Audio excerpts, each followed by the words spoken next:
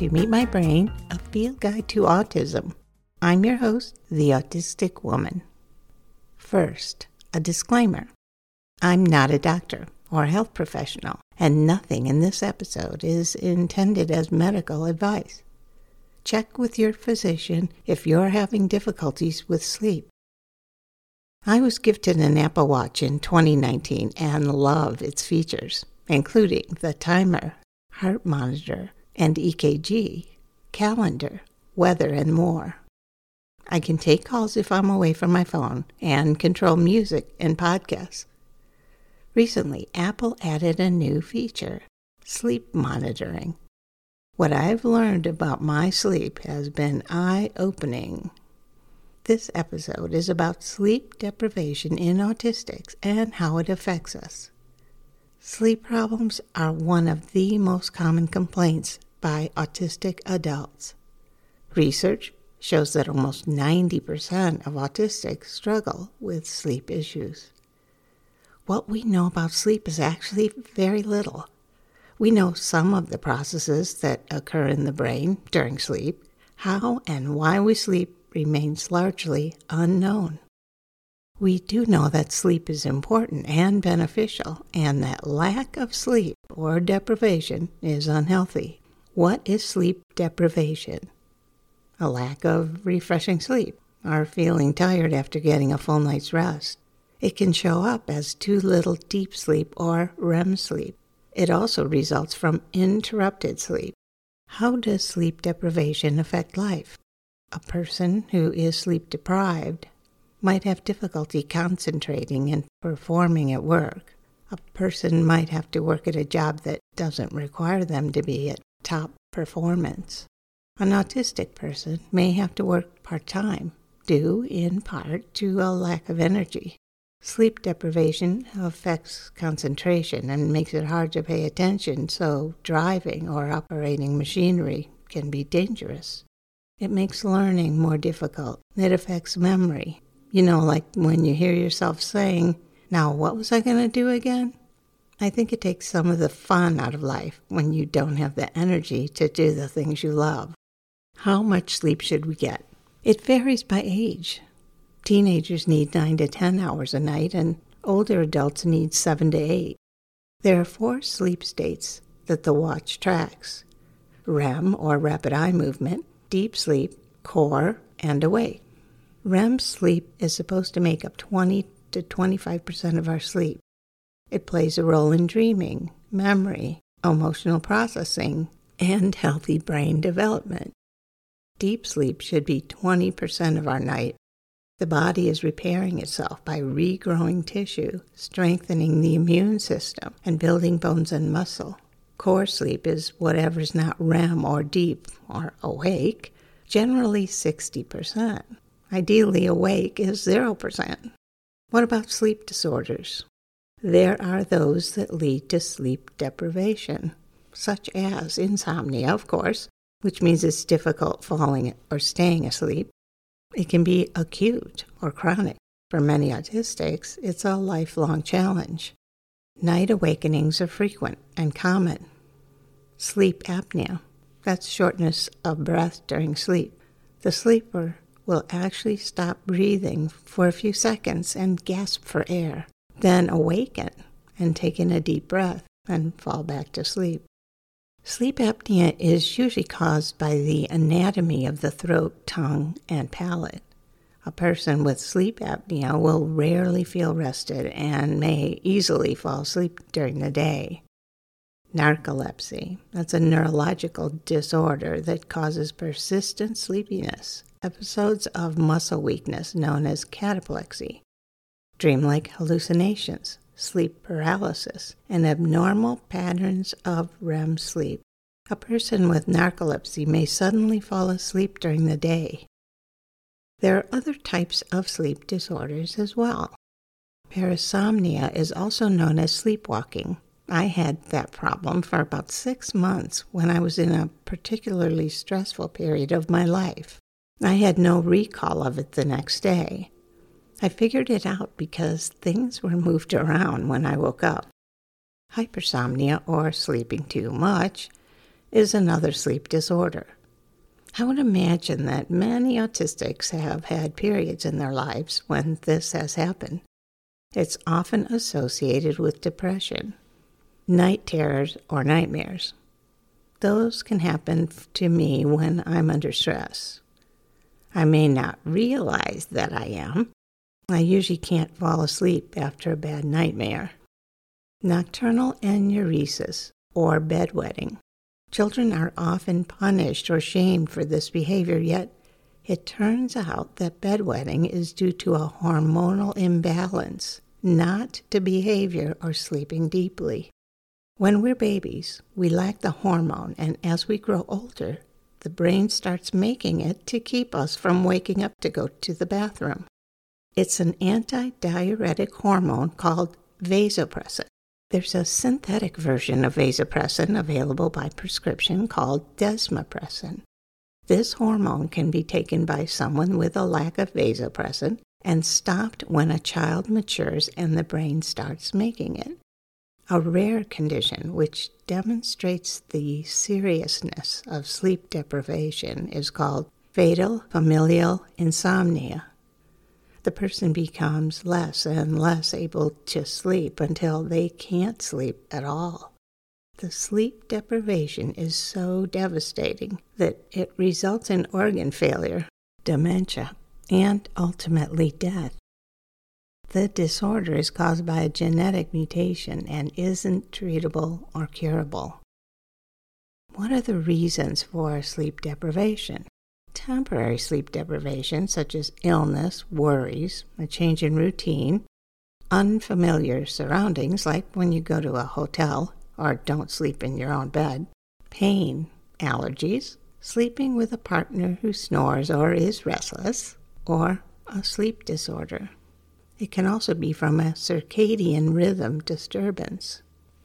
A circadian rhythm or circadian cycle is our natural internal process that regulates the sleep-wake cycle and repeats every 24 hours.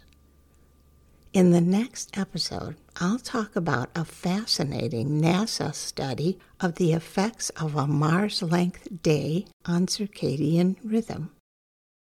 When there's a lot of stress or a stressful event, a person can experience acute sleep deprivation that lasts until the stress is alleviated.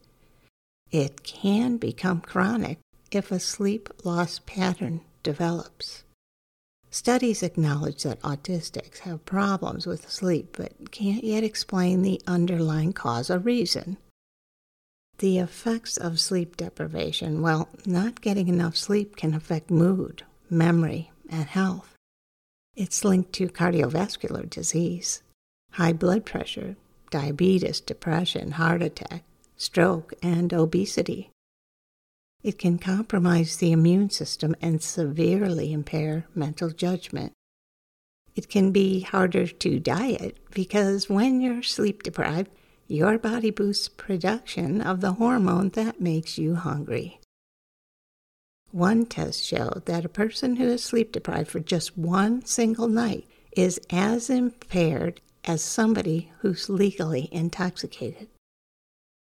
Autistics and sleep. Studies about sleep in autistics have been primarily focused on children. One of the few studies of adults showed that autistic adults have longer sleep latency, which is the length of time it takes to fall asleep. Autistics have frequent night awakenings and circadian rhythm sleep-wake disorders. It takes an average of 11 minutes longer than non-autistic people for an autistic to fall asleep. Personally, I think that's an underestimation.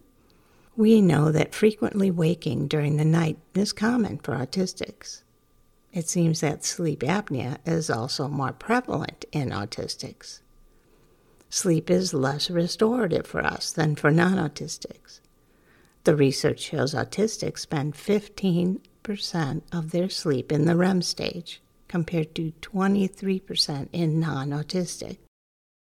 Except for one occasion, I haven't slept more than 2 hours in a row since my mid-20s. Before I started tracking my sleep, I thought I was waking maybe 4 to 5 times on a good night and approximately 8 to 9 times on a bad night. A bad night, to me, is like torture. It means I wake up constantly. I may have bad dreams. I feel like I toss and turn. I might wake up early, like 4 a.m., and not be able to go back to sleep. There are times I dread going to bed. I've been tracking my sleep on the watch, only a short time. The first night felt like a good night. The numbers showed I got 52 minutes of REM, 1.5 hour deep, 4 hours core, and 27 minutes awake. I awakened 7 times. I had another night I was awake for only 5% and still woke up 7 times. Then there was a bad night where I only got 4.5 hours of sleep, only 15% deep and 15% REM. I woke up 6 times in that 4.5 hour period. I've had yet another kind of bad night, 6.5 hours of sleep but 9 hours in bed. I woke up 16 times and once for an hour. One night, I was awake 40% of the night and didn't have REM sleep at all until the last 21 minutes. That was one of those nights where when the alarm goes off, it's nearly impossible to get out of bed. That day I had 0 energy and had to force myself to do anything that required concentration and could only do it for short periods of time. There's no pattern to my sleep. I get inadequate REM and deep sleep. I can wake up and be awake for an hour or more or just a few minutes. I might wake up 8 times a night or 16 times a night. This sleep issue is beyond my control, and it's always been clear that it's my brain, not some habit or bedtime eating or the temperature in the room, because if those were the cause, I would sleep through the night. I know of nothing that can keep me asleep.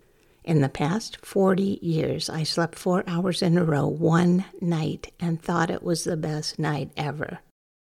If I awakened during that 4 hours, I wasn't aware of it. If you have a similar sleep pattern, you might feel like I do. Sleeping 8 hours in a row without waking up would be one of the greatest things ever.